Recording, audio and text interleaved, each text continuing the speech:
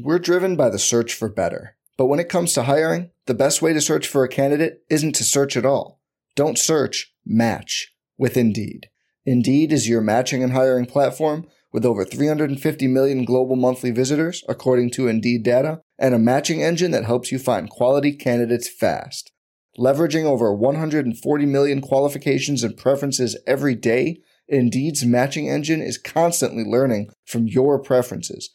Join more than 3.5 million businesses worldwide that use Indeed to hire great talent fast. And listeners of this show will get a $75 sponsored job credit to get your jobs more visibility at Indeed.com/Blue Wire. Just go to Indeed.com/Blue Wire right now and support our show by saying you heard about Indeed on this podcast.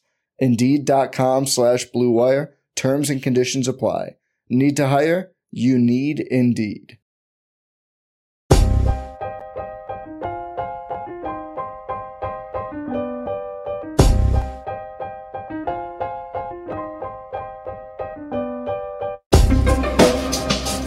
This is the High Stakes Lowdown, a RotoViz podcast brought to you by the Fantasy Football Players Championship. I'm Eric Balkman from the High Stakes Fantasy Football Hour and the FFPC. You can follow me on Twitter at Eric Balkman and the FFPC on Twitter at FFPC. Before we get into the show, I want to remind everyone that you can get a listeners-only 10% discount to RotoViz by using the code RVRadio2022. That's RVRADIO2022. Your subscription gives you unlimited access to all of the RotoViz content and tools, and it supports the podcast channel. Now, without further ado, here's the latest edition of the RotoViz High Stakes Lowdown.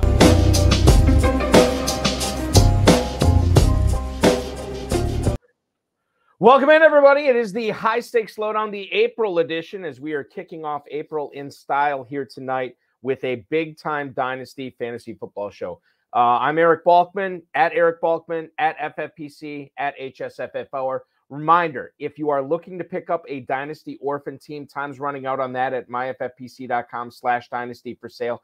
Probably only about a couple of dozen left, but Dynasty startups are live at myffpc.com/Dynasty. You can hook up there with $77 startups, $250 startups that are going off basically with slow drafts going forward. So make sure you're checking that out. The inaugural FFPC Never Too Early Best Ball Tournament is really picking up. That thing's about 80% full here as we have about 3 weeks left. I think it ends 3 weeks from today, because 3 weeks from today will be the NFL draft. So make sure you're getting in on that before that fills up. $25,000 grand prize, just $125 entry fee there. FFPC main event grand prize this year, $1 million. You're going to make the first ever FFPC millionaire this year. That's coming up. Make sure you're registering for that. $100 early bird discount. And of course, $500 off each additional team that you registered for there. $35 free credit with the 2022 Football Guys Players Championship. So if you sign up before June 30th and then draft before July 15th, you're going to get a free $35 credit sent directly to your FFPC account. Plenty of low, slide, sit and go best ball drafts available at myffpc.com. So make sure you're checking those out if you want to play in a closed 12-team league. We have plenty of stuff available there.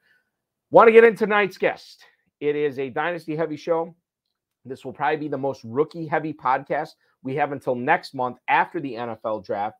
Got a great guest lined up for that as well. But tonight, I'm proud to welcome in a 23-time FFPC Dynasty champ. He's won Football Guys Players Championship leagues. He's won plenty of FFPC main event leagues. We're here to talk about rookies tonight. It is the one, the only Jason Steeves, the pride of Canada, joining us on this late Thursday night. Jason, how are you, man? Good, thanks. Yeah, thanks for having me. Always a pleasure to talk Dynasty with you. 23 Dynasty titles. Do you feel like you are a better Dynasty player than redraft player, or is it about the same for you? No, yeah, probably a better Dynasty player nowadays. It's tough to cross them over, honestly, because you start falling in love with these rookies and stuff like that, and you have to carry them over to the redrafts, and it can burn you a bit. But well, I was saying this on the HSFF Hour last Friday. I was like, I got rookie fever in my best balls right now. I'm drafting Olave, I'm drafting Burks, I'm drafting McBride, all these rookies. It's insane. So it's something that you got to fight it. Do you, when you are doing, all your dynasty rookie drafts coming in, do you kind of purposely postpone your redrafts just so you don't get rookie fever in those drafts? Yeah, I do. I mean, for the first time, I've kind of done a few like best balls early just to see where the rookies are going and stuff like that. But usually I do postpone it till, June, July at least. So kind of separate the drafts. Which is smart, which is why you do so well at both of them. Yeah. How many redrafts have you done already? Just one or two, or just a couple? Yeah. Okay. Did anything surprise you with the rookies at all there, knowing what you know now? They were going fairly early. I think it's kind of like because of rookie fever, right? Rookie fever, yeah. Right. I look at it. Okay, so let's just get into this right now. And we'll talk about some of the players that are going to be going, that not only have been going in redraft, but will be high picks, early round picks in the rookie drafts when those pick up in the FFPC main event. Beg your pardon, the FFPC Dynasty rookie drafts coming up in about a month or so.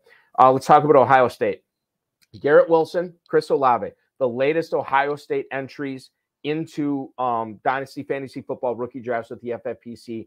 Which of these two guys are you hiring? Because, the question is tonight, we don't know where any of these guys are drafting. So this is purely a talent thing right now that we're talking about. Olave, Garrett Wilson, which one do you like better from Ohio State and why? Probably, I like Garrett Wilson, probably a little bit better. Just the upside. There's just so much more upside to him.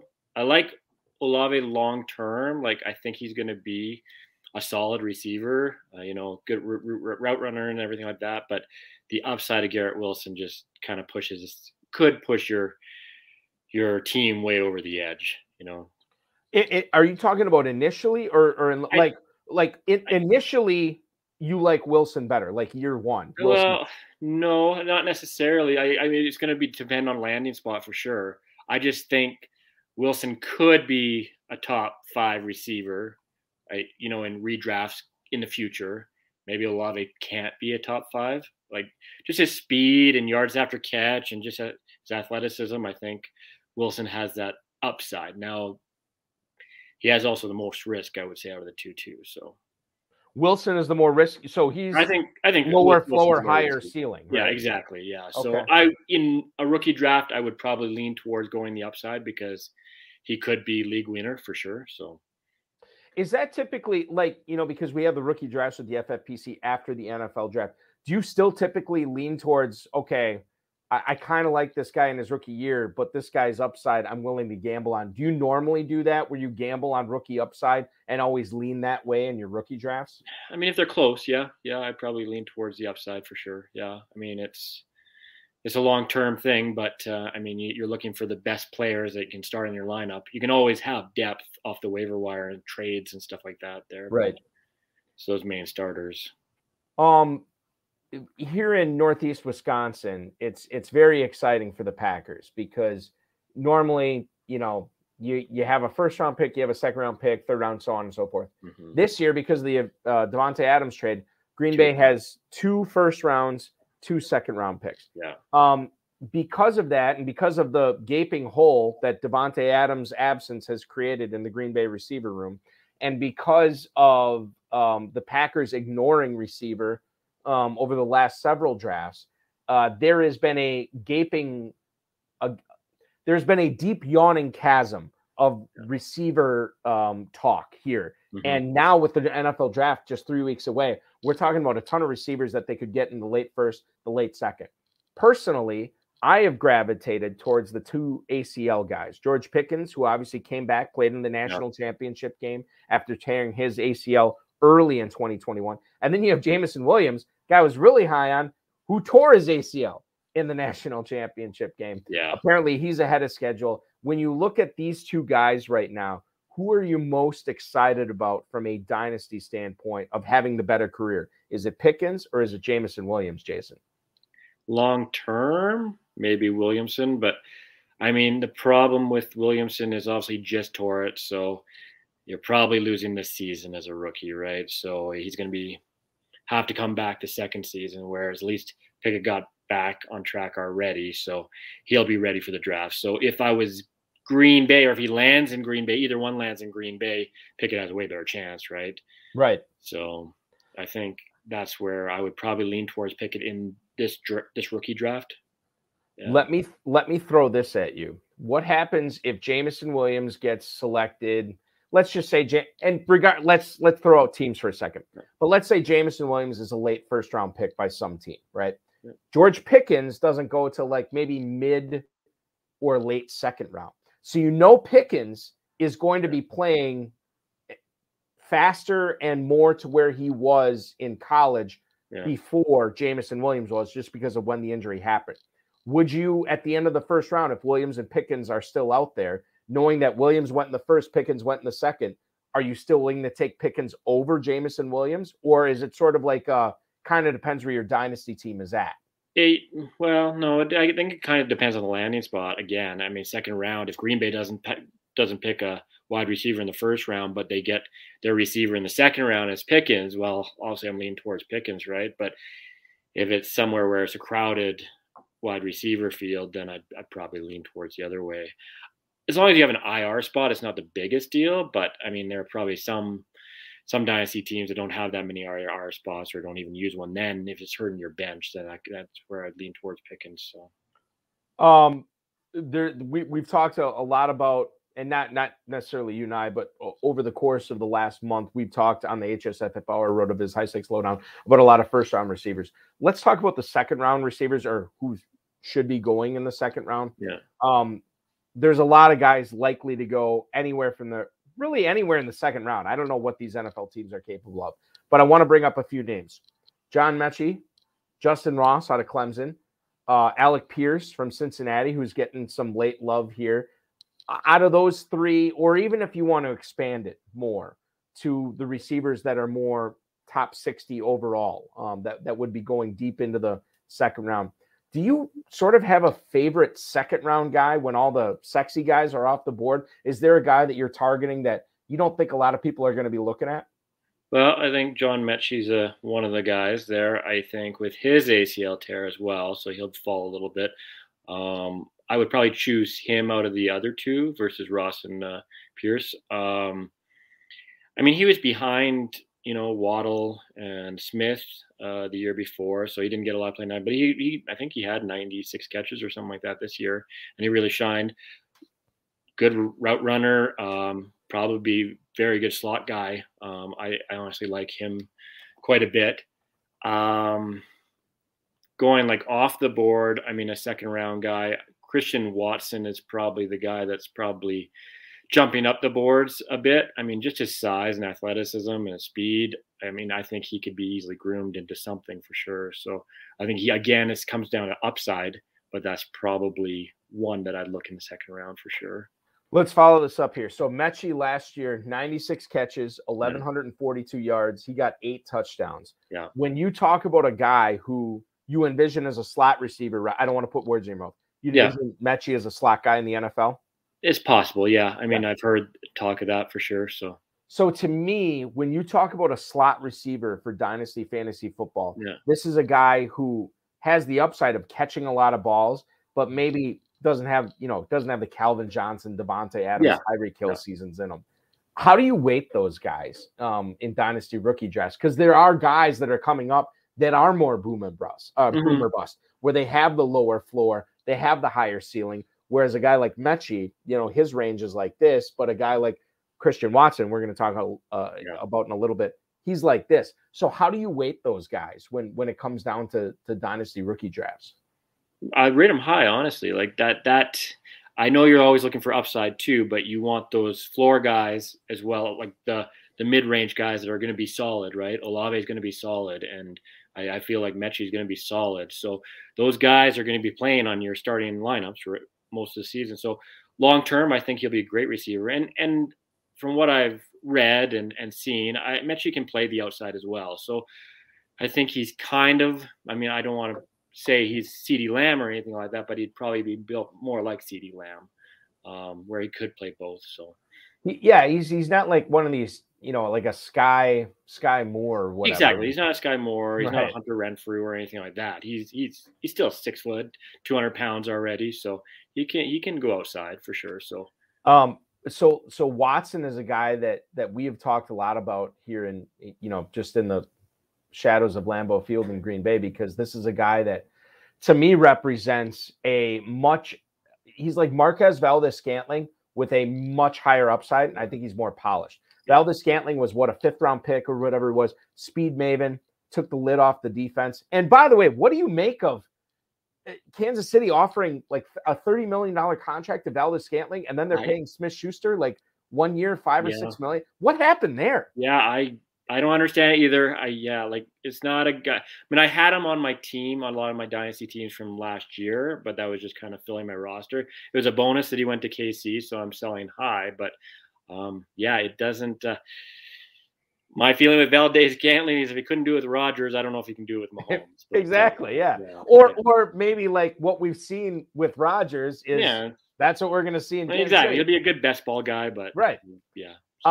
So Watson is a guy that has been bandied about as like a field stretcher, a guy that could provide not only some speed, but he's a polished guy. The question is, coming from a small school like he is, can he be successful right away, or because he's going up against the uber elite athletes at corner in the NFL, it's the learning curve is going to take longer for Watson. How do you fall in on Watson when you look at I think the learning what kind of prospect he is?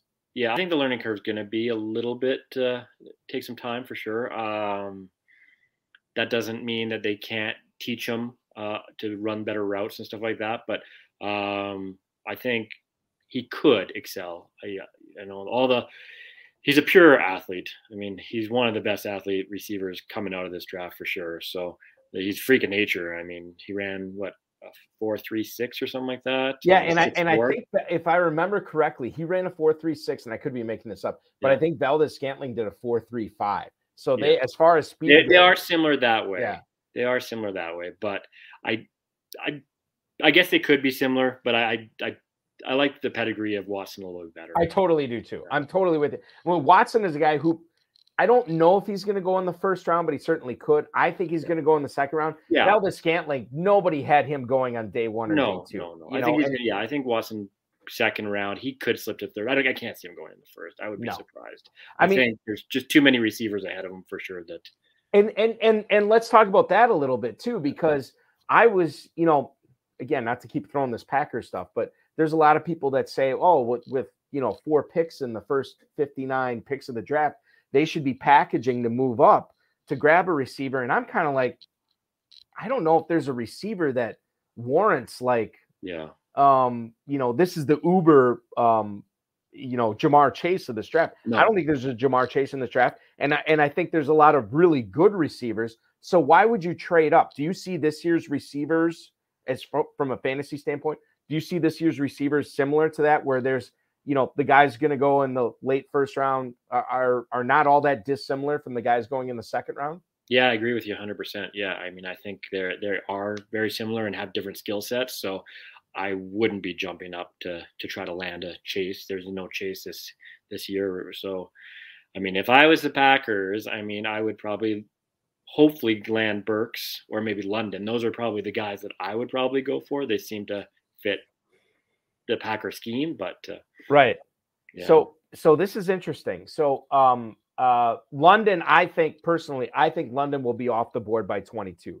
If Green Bay really falls in love with them, they're going to have to trade up.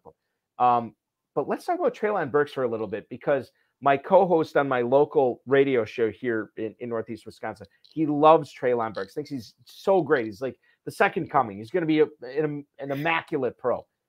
I have some misgivings about this. I wasn't wowed by his combine. I've seen a lot of pundits out there, say that even though he was in the SEC, he might be a little raw for the NFL. And we have seen big, physical, strong receivers that can't separate, not do all that great in the pros. Are you a Burks fan, regardless of where he lands? Yeah. Are you a Burks fan? I am. Yeah, I do believe he can excel at the next level for sure. I mean, it's not always the combine results as we've seen many times, right? I mean, look at Keenan Allen numbers and stuff like that. Devontae Adams, I don't think shined in the combine. He did not. No. Yeah. So, yeah. I mean, it does come down to, I hate to say it, landing spot and opportunity. This comes down to opportunity for sure. So if one of those guys goes, or Olave or something like that goes to Green Bay, I mean, it's going to come down to like an open spot opportunity. Last receiver question for you, Jason. Yeah. Right now, not knowing where anybody's going, who is the number one receiver for you in this class for fantasy? The guy you're most excited about? It's probably London or Burks. I'm probably have them ahead of Wilson. I don't know. That's kind of what I'm leaning towards right now. But the fact that you're kind of like, well, it's this guy or this guy, and I probably have them. I mean, there's they're close. There. They're all so close. They're all in the same tier, and again, it's going to come down to landing spots and opportunities and stuff like that. But they are close this year. So let's shift to running backs here now. And again, I don't want to set this up for something that you maybe don't believe. Is Breece Hall your number one running back right now? Right now, yeah. Okay. Yeah. All right. He's a big step ahead of the other two. Yeah. Okay. So this is perfect. So the other two, are they Walker and Spiller? Kenneth Walker and Isaiah Spiller. Yeah. Now, so I had the opportunity in one of my dynasty leagues last year. You could roster a college player that was not in the NFL draft, but you had to keep him on your roster all season. That's and if cool. you did, then you got to keep him for so I chose Isaiah Spiller over Kenny Walker. And the reason being, and I don't want to, shape this question in any way, but Spiller, I saw caught a lot of passes. I didn't see Walker catch a lot of passes. And Walker was a guy who sort of just came out of nowhere the 2021 season. And he still didn't catch a lot of passes. He seemed to be this Michael Turner-esque accumulator guy. As of right now, and I know Spiller's combine wasn't great, and I know he was dealing with some injuries, I still like Spiller better than Walker. Am I wrong?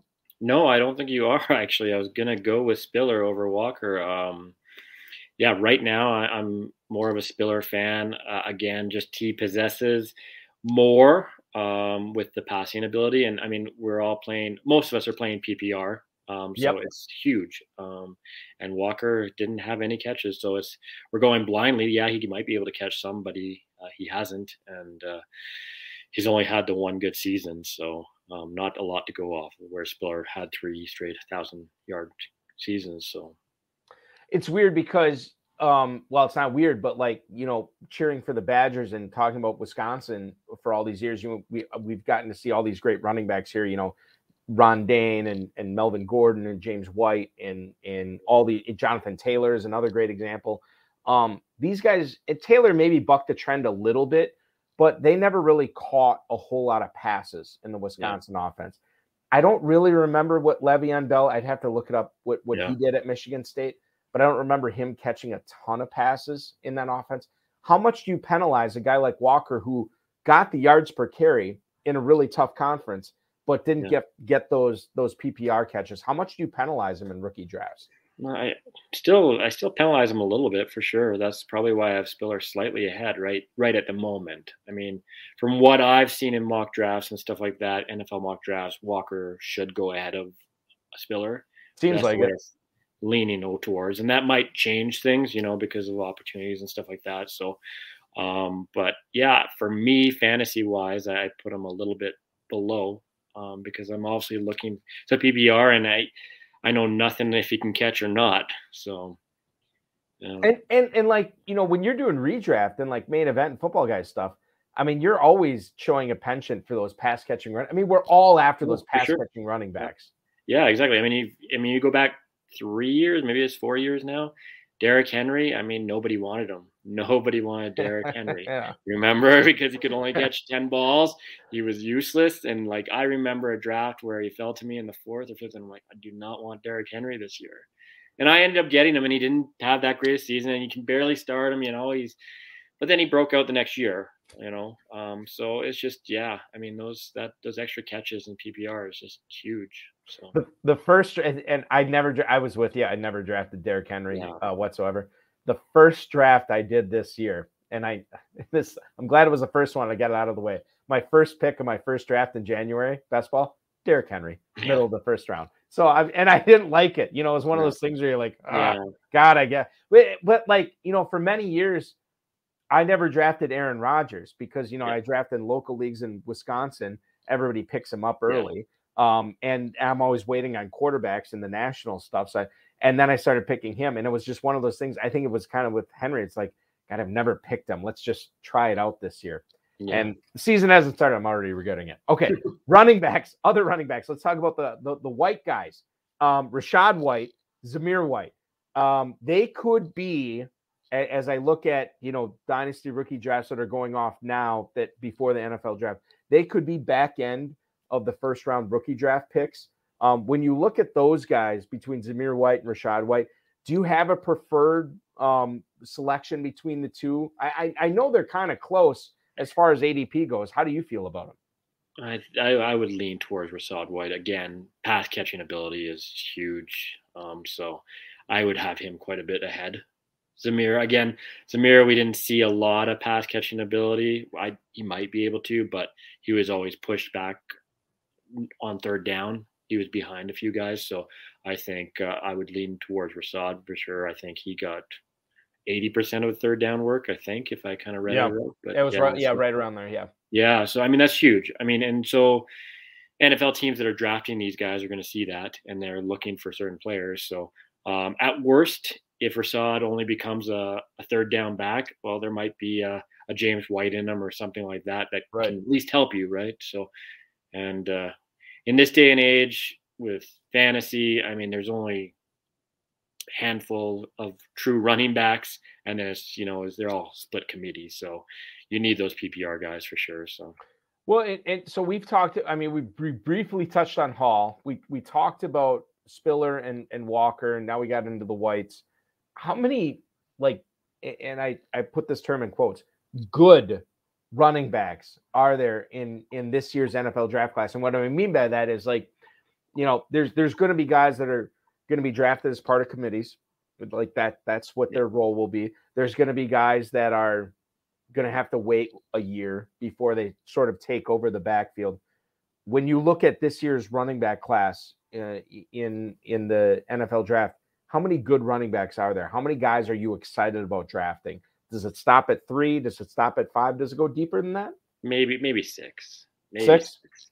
Yeah, I think we're getting deep on Whites as it is, but you never know. I guess the opportunity is going to be what it comes down to. But I would probably put Cook in there as well. Mm-hmm. Yeah. Do you like Cook better than Zamir White when we talk about Georgia running backs here? I think I do like Cook better than Zamir White. I think his brother is going to affect some NFL. I said the same thing. We have a NFL draft guy come on our local show, and he was talking about this was Chris Ballard on the HSFFO, I believe, this past Friday, and he's like, well, you talking about Georgia running backs, Zamir White and James Cook, and I'm like, well, listen, I'm a huge Florida State guy. I love Florida State. But James Cook also spurned Florida State for Georgia, so I'm kind of torn on that or whatever. But Cook's got the pedigree, like you said. And you know what? Yeah, NFL GMs, coaches will probably lean towards that. I mean, I'm not 100% sure, but probably if I was in power, I'd probably, give him a shot, see what happens, right? So. What's James Cook's ceiling? Could he be like a 3-down guy, or is his ceiling maybe 1A of a back? No, I think he could be a 3-down guy. That's where I stretch it to 6 or 5 or whatever for good backs. But I mean, it just depends on what team he goes to. Yeah, but he can catch the ball. So yeah, there is an opportunity for 3-down back for sure.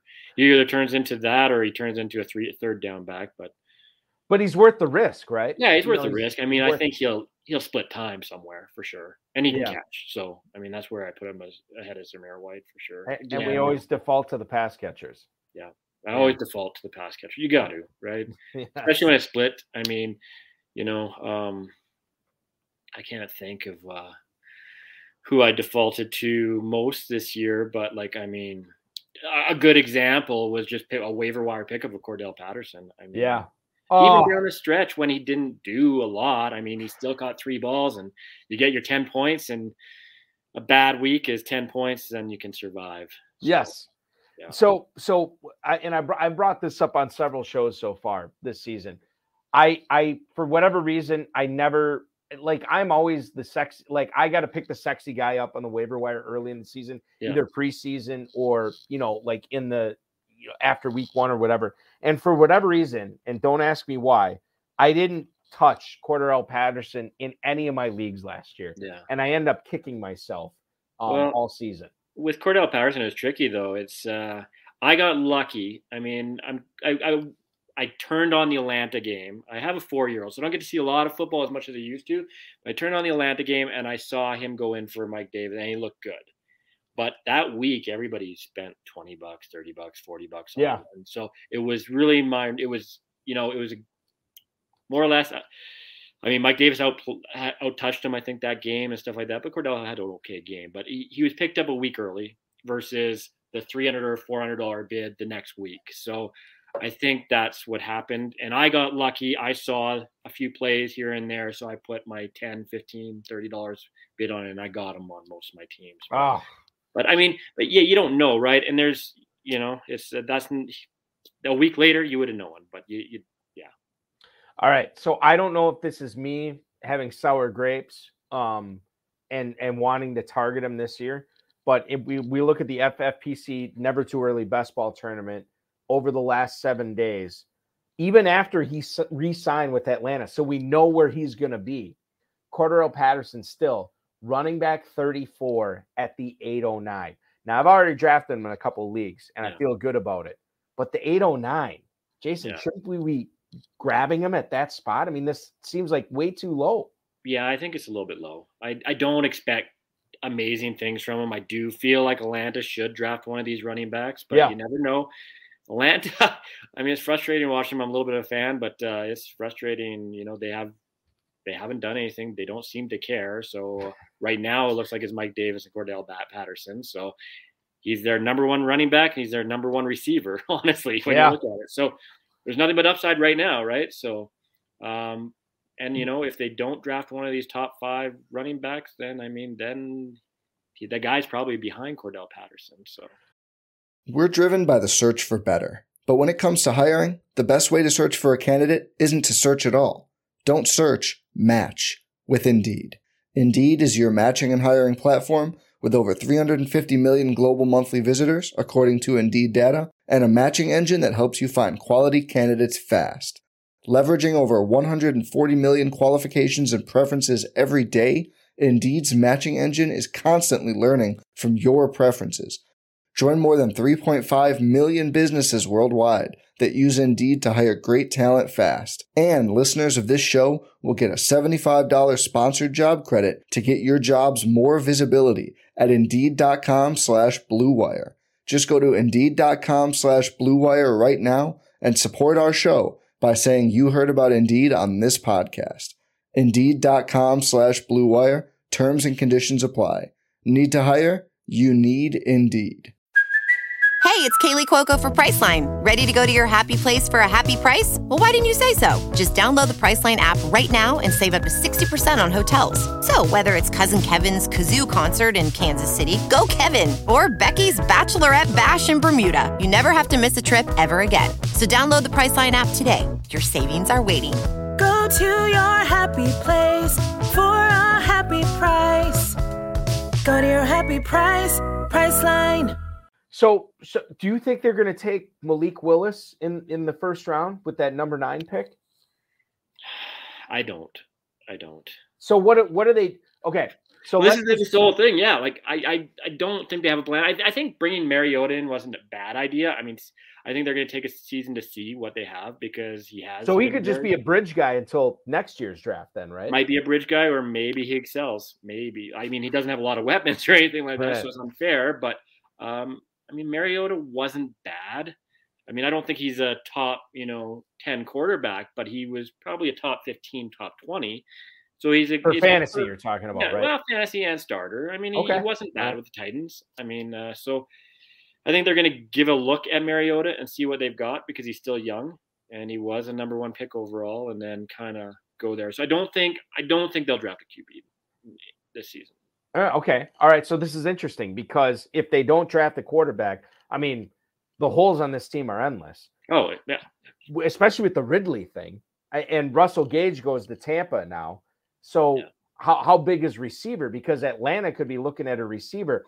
And then if they go for dynasty purposes, if they go quarterback in 2023, that quarterback could be looking at tossing balls to Cordarrelle Patterson, Kyle Pitts, and whatever receiver they go with this year. So receiver might be a big option for them right now. Yeah, I think they're going to probably go after receiver, whether it be first round or second round. It might be too early in the first round, but because there is so many receivers, but I think they'll get one in the second round for sure. Okay. All right. And there's plenty of them out there. Yeah. I mean, I don't know if Cordarrelle Patterson, I mean, I know he's signed, but I mean, he is 31, so I don't know how much value he'll push into next season. So I think it's, I mean, obviously they're building around Kyle Pitts and then kind of go from there, but there's a lot of holes. Yeah, there is. All right. So moving past receivers, we just talked about Kyle Pitts. Let's talk about tight ends. Trey McBride. A lot of pundits out there have him as their number one fantasy tight end for this year's rookie class. I've talked to several people about him. I don't want to say he's polarizing, but there's enough haters out there on Trey McBride. Can he be, how likely is he, Jason, to be successful from a fantasy standpoint, tight end premium FFPC leagues right away in his rookie year? And I know it depends upon spot, but how do you view him as a player? No, he's got a lot of talent. I think dynasty wise, I think he'll be a solid starter for many, many years. Just tight ends just don't usually produce. There's no, like Kyle Pitts was a little bit of exception and everybody was down on him, but he had an amazing rookie season for tight ends. Even Freiermuth had a good season. But honestly, if you look back, I mean, just for example, a couple of years, Fant and Hawkinson, probably two of the best tight ends drafted since Gronk. And Fant had 40 catches, I think, that year. Yeah. Hawkinson 35. So I don't expect much, unfortunately. I mean, it's tough to come in as a tight end and produce quite a bit. I mean, he'll be able to maybe spot start or something like that. It's not someone, obviously, you don't want to draft. I mean, you do want to draft him in dynasty purposes and stuff like that. But redraft, I mean, it would be probably a tight end 2 is what you'd use him as at best. I mean, as far as if you do end up, if you're in a rookie draft and you're looking at Trey McBride, at what point do you take him in an FFPC tight end premium league? Is he a mid first round pick? Would you wait till the back end? Or is he simply you start looking at him in the second round? Probably late to mid second round. I mean, late first, mid second. Okay. Guys like Fant and Hawkinson, I mean, they were mid first and you still had to sit on them for a year.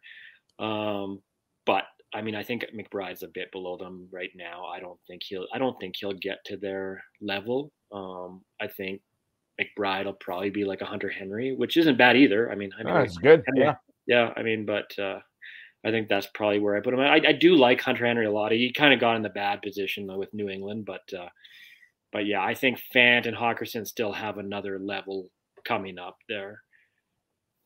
They're only a couple of years in, right? So yeah, and like what are you looking at for Fant this year? Now that you know that he's going to be in Seattle catching passes from I don't know, Geno Smith or Baker Mayfield or somebody. I mean, how do you handle him in? Yeah, I mean it's tough. I mean, I have him on quite a few dynasty teams, but I don't want to sell him low or anything like that. I mean, I believe in the guy's talent for sure, and I don't think Denver used him right. Or I mean, they had a lot of weapons, so I can't say they didn't use him right. But he has a lot of speed and he can get downfield, like he was saying. I think in some ways it might actually help Fant having a bad QB because he's going to be their safety blanket. So in some ways he could turn into 6-7 catches and tight end premium, and that's all you need, right? So who would be the security blanket? I mean, is Fant, because I don't view Lockett or Metcalf or any of those guys there as like the check down guy, right? No, exactly. Yeah. It would be Carson or Fant or probably Fant. Yeah. So Fant's the wild card for sure of that team, but depends who they get in there, I guess. But right. I'm just looking right now because you bring this up, and I hadn't thought about the security blanket before. Like, and I've said this before and several times. I'm like, I always want, like, if you were the only target on your team or the only like really good target. I got an argument with football guys, commish to the stars, Bryce, about this, and I said, dude, Pitts is going to be great this year because Mariota or whatever quarterback, Willis or whatever they do there, it's not going to be a good quarterback. He's going to focus in on the one guy. He's going to be dialed in. I think about all those great years not that I want to attribute Steve Smith's Hall of Fame career to Jake Delhomme, but Jake Delhomme was not good. No. And he focused on Steve Smith so much.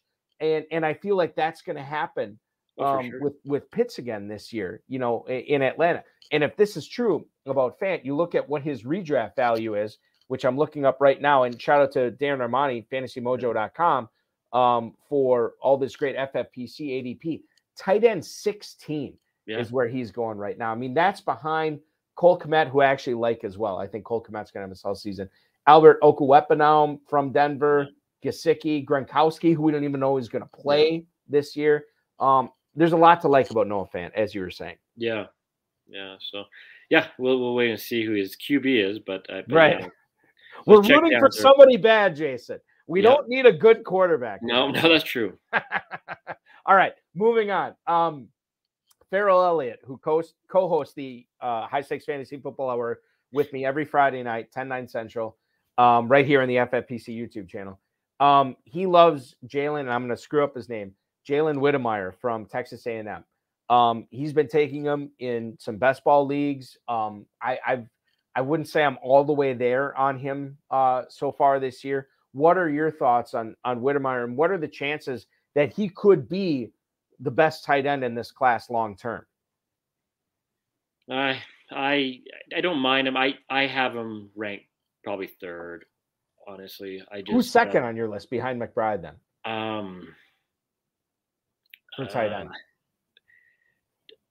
I'm trying to think of who it is now. Sorry. That's all right. It's geez. Wow. Is it the guy? Is it the guy we're going to talk about? Yeah, I think it's about that. Yeah. Jelani Woods out of Virginia. Yeah, it is Woods. Yeah. Okay, all right. Yeah. And just for size and athleticism. Right. So Whittemire. Whittemire. No, just. I mean, he was good. Whittemire, it was good. His speed isn't there. His speed isn't even close to most of the tight ends. He didn't have the best QB, but he does drop a lot of the balls. So to draft him in best balls now, I can't see him starting out as a tight end. He'd be behind someone.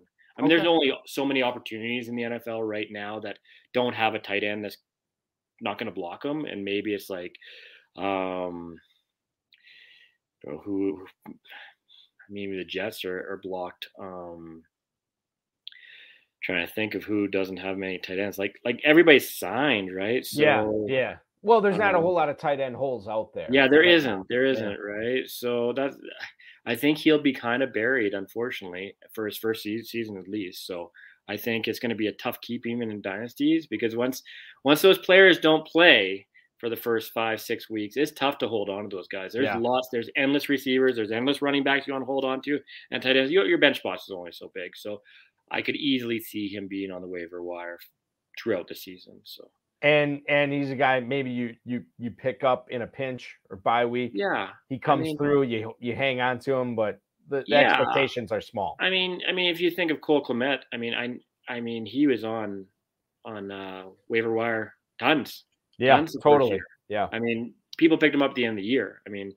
And now this is his third year, I think, there. And he's just, I agree. I think he's going to be a little bit of a breakout for sure. So, Okay. So that's Whittemire. Jelani Woods, we just mentioned. Yeah. I have, and I haven't done all my homework on the rookies yet. Yeah. But I have seen more than one person compare this dude's game to Antonio Gates. Now, take that with a grain of salt, because Gates is obviously a Hall of Famer, whatever. But Jelani Woods, I think for all the hype McBride's getting, the fact that, this is a podcast geared towards FFPC dynasty leagues where you get 1.5 per catch for tight end. I mean, you look at Woods, this is a guy that could be, we look at this in 3 years, like, oh my God, why wasn't I taking Woods with the top 4 pick in this draft? Do you see it the same way? Yeah, I mean, I couldn't think of his name. I had a mind block there, but Woods, yeah, I mean, just his size and his speed is crazy. Like, so yeah, I mean, Whittemire had a 5:03. I don't even think he ran at the combine, whereas I think Woods was 4:45, 4:15. And that dude is like, and I'm making this up in my mind from what I remember. He's like 6'6" or 6'7", like 275. 6'7". He's like, massive. And probably one of the strongest tight ends, I think, in the combine, or two. I mean, totally. There's just a lot of things going for him, and you see a lot of these transition tight ends that come from basketball or whatever, like Gates and stuff like that. So they can learn the game. I mean, you see some of these quarterbacks coming out of retirement to play tight end and stuff. But so yeah, it's going to be a learning curve for sure. I mean, he's not going to. I wouldn't draft him in redrafts either. But dynasty long term, I think he has the most upside. I mean, I remember reading about Darren Waller when he came out. I drafted in my rookie drafts in the 6th, 7th round 4 years before he broke out. But I mean, and he got shuffled around. Like nobody even heard of him before he broke out because he's in Baltimore, right? Before in Baltimore, yeah, and he got buried. I'm like, okay, well, you can't keep that guy. But yeah, I heard a little bit more outside, and I got him before the season started on the year that he broke out with Oakland. But you never know, but I think Jelani Woods has the best potential for sure. You brought up Waller. Davante Adams now in Las Vegas. Hunter Renfrow had a big breakout season last year. Is Waller a guy that you would, quietly be looking at shopping right now in the FFPC dynasty leagues? It's tough to shop him. It's really tough to shop him because everybody's thinking the same thing. So now he's on the low, unfortunately. So he's a guy you just keep, and then if he has a few great games, then he's a guy that, like, if you don't believe in that long term, then you start. Yeah, because he is getting a little bit older. He's not that old for tight end, but he's getting a little bit older. So unfortunately, right now you're with him. But honestly, I don't think he's going to be affected as much as we think. I think it's going to be Adams that takes the biggest hit. Yeah. I mean, I honestly, losing Rodgers and going to a situation like this, I think Waller is still like Carr isn't Rodgers, and Carr is going to use those safety blankets, and he's going to use his Renfrow and his Waller when he's in trouble. So I think honestly, Adams probably takes the biggest hit. I might be wrong, but I think that Adams takes the biggest hit number wise. Right, and I've said this, because I always thought that this was a package deal. If Rodgers goes to Denver, Adams is going to follow him. If Rodgers stays in Green Bay, Adams is going to. And so to see Rodgers stay in Green Bay and Adams move out to Las Vegas just was kind of weird to me, because I think the bulk of both of those players' careers, so much success is built on the chemistry that they've had between those two guys and the nonverbal communication. Like they've chewed up so much yardage and touchdowns having that. So to see them split up, to me, it doesn't, like, quite frankly, Rodgers should be downgraded in redraft and Adams should be downgraded as well. And then you already have Carr with, I don't want to say a mind meld, but he's got chemistry with Hunter Renfrow. He has chemistry with Hunter or with Darren Waller. And so then you look at Adams kind of being the guy that, oh, hey, remember me from Fresno State? Yeah, that was like 8 years ago or whatever. Like, let's get that back together. I don't know if it's going to go. I mean, there's just no way he's going to put up the numbers he put with Rodgers. I just can't. So, I mean, that's the guy that I would put the down tick on. And Waller, I mean, he was hurt. So so I think everybody's just down on Waller. So I'm hoping in main events and stuff like that, he does fall quite a bit further than Kittle and Kelsey and all those guys. And I wouldn't be scared to take Waller, I think. I mean, he is athletic, so. It's crazy right now because we've talked a lot of tight ends on tonight's show. Kyle Pitts is sneaking up on Mark Andrews as far as being the tight end 2 in the Never Too Early Best Ball tournament. Kyle Pitts is right behind him. Andrews going at the 112 on average at the tight end 2. Kyle Pitts, the tight end 3 right now in the second round. Waller actually has moved past George Kittle, which is weird to think about because he was behind Kittle recently, and I don't know why he's moved ahead of him. Tight end 4 at the 211 right now. As far as Waller goes, that's interesting. Davante Adams, now, people were drafting him in January as wide receiver 1. He's wide receiver 4 now, as Cooper Kupp, Justin Jefferson, and Jamar Chase all ahead of him right now. Yeah, and I honestly, I mean, if Tyreek Hill didn't get moved, he would have been ahead of him. But now Tyreek Hill's in. Yeah, there's probably a few more receivers I'd probably move ahead of. Jason, I brought this up on the HSFFO on Friday, and I'm going to cite this right now with the latest updates from Fantasy Mojo. So Tyreek Hill, wide receiver 7, 205. Jalen Waddle, wide receiver 13 at 309. Tua Tagovailoa with those two receivers there. Tua Tagovailoa, quarterback 18 at the 1102. Who are we wrong on as an industry? Are we wrong on Hill and Waddle, or are we wrong on Tagovailoa?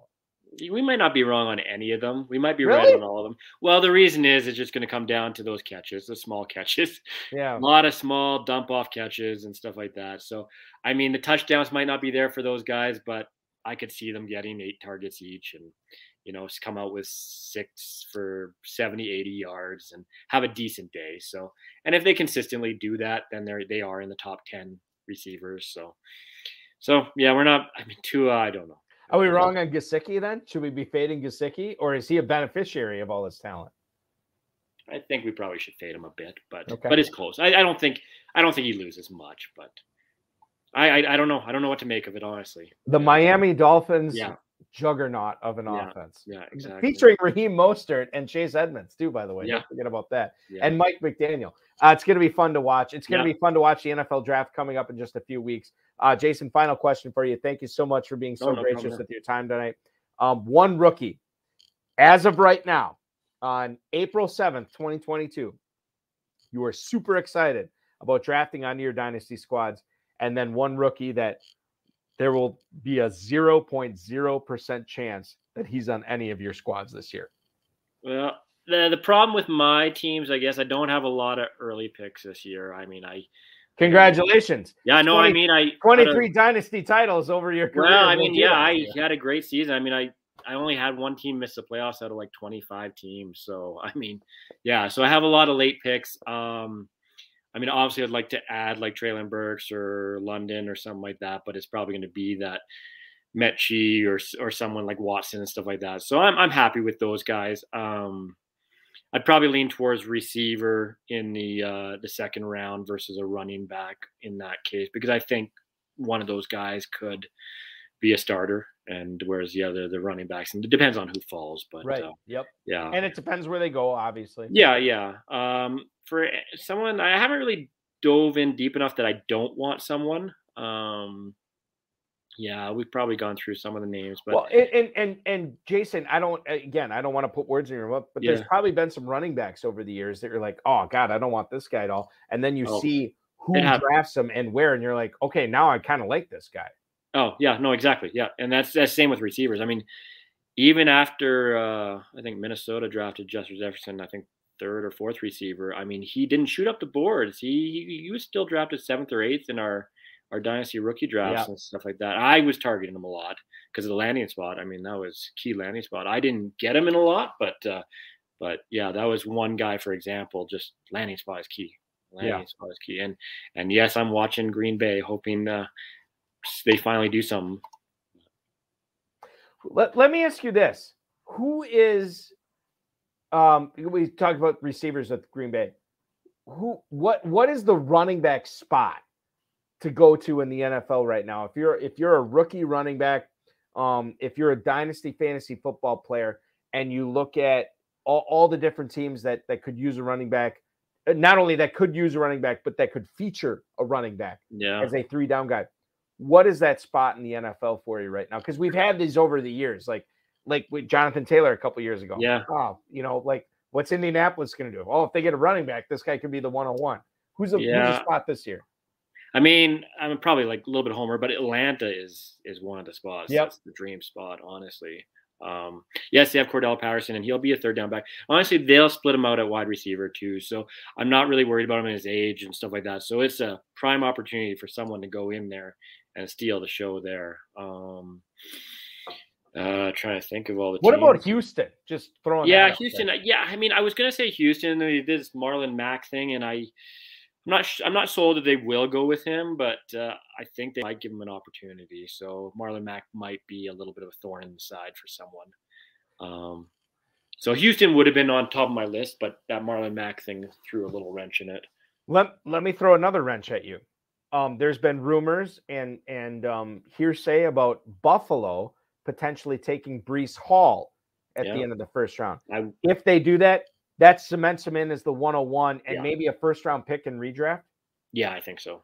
Yeah, I think redraft, maybe not first round, maybe second round. Because you guys still got Singletary that didn't do bad. He'll split time with Singletary, but yes, it's a perfect landing spot. I don't think you could jump him into the first round. I think second round would be fair, but 101 rookie draft for sure. Yeah.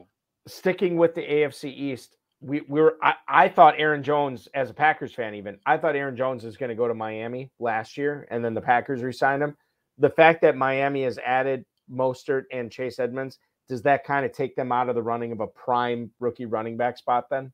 Probably. I mean, they spent their money, I guess, but they shouldn't have. But yeah, I don't know if I love their running back core, but I think it's another mix of last year, so unfortunately. But yeah, I think it takes them out of the running. They might draft someone in the third round maybe and just kind of mix them in or something. But it's weird because we look at it right now and it seems like everybody has their running back situation figured out except for maybe a handful.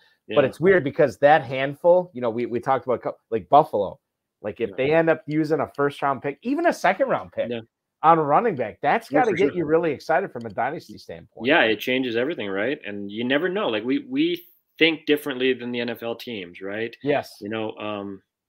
Clyde Edwards-Helaire is a perfect example, Boyd, he shot up the boards on us, right? He was like running back 5 before the first round, and then he became running back 1 in the span of 12 hours. It was right to do it, but it's just, we think differently and we see different stuff. But you never know what the NFL teams are going to do, right? And then it was the same with Rashad Penny, right? He was the end of he shot up the boards, and there's been quite a few, but. So, it unfortunately, I keep on harking on it, but it comes down to landing spot and opportunity. And I guarantee you our list right now, there will be guys at the back end that'll shoot up just because of the landing spots. So it's why we love the NFL draft. It's why we love Dynasty Fantasy Football. What a treat it was to pick your brain tonight. Jason Steves, a 23-time FFPC Dynasty champion, fully fledged into knowing everything he can about the back end of the first round, because that's where he's drafting in the majority of his leagues because of the success last year, because of the success of his dynasty teams in the past. Listen, man, appreciate it.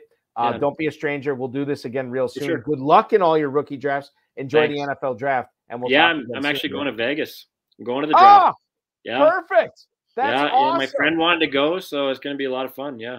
Yes, it will. I went to the NFL draft. I can't remember how many years ago it was now, but the back-to-back years it was in Chicago because it was like a 3-hour drive for me.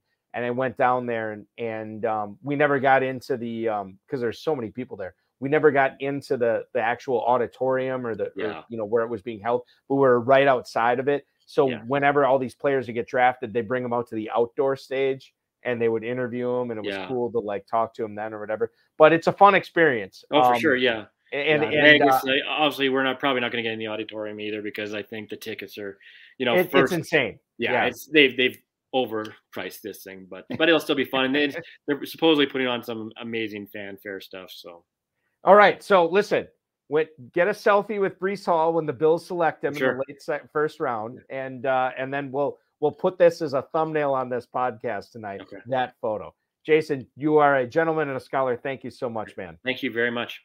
Have a good night. Jason Steves, ladies and gentlemen, the 23-time winner of the FFPC High Stakes Dynasty Leagues, joining us on the RotoViz High Stakes Lowdown this month. We will be amping up the Dynasty coverage over at the High Stakes Fantasy Football Hour over the next month, talking about a lot of Dynasty rookies that we talked about tonight. Some rookies we didn't talk about tonight will be heavily in the conversation as we talk to multiple Dynasty champions at the high stakes, at the highest level over the next month before we slip in to the NFL draft coming up at the end of April. As a reminder, ladies and gentlemen, I know I mentioned this at the top of the show, but if you are looking for some Dynasty orphans at some really good prices, myffpc.com/dynasty for sale. That's where to go for that. Make sure you are checking out the dynasty startups we have going on over at myffpc.com/dynasty at the $77 and $250 level. And of course, the Never Too Early Best Ball Tournament filling up fast. We're probably pushing towards 80% capacity. Only about 3 weeks left to draft in that. $125. It's a entry. Best Ball Tournament, $25 grand to the winner. That's going to be very exciting. And the $1 million FFPC main event grand prize. Do not miss out on that. $100 early bird. Make sure you're getting in on that now. $500 off each additional team. The Football Guys Players Championship early bird promotion is live. Make sure you're registering before June 30th, drafting before July 15th. Boom, $35 FFPC credit to your account as well. The last thing I will mention, besides all the best ball options we have at FFPC, myffpc.com, Varsity, Terminator, Superflex, whatever you want, it's at myffpc.com. And make sure that you are subscribing to RotoViz using the discount code RVRadio2022. That's RVRADIO2022. Listeners only using that code get a 10% discount. The subscription that you get gives you unlimited access to all the RotoViz content and tools, help support the podcast channel as well. Thanks to Jason Steves, our guest this evening. We will be back in May.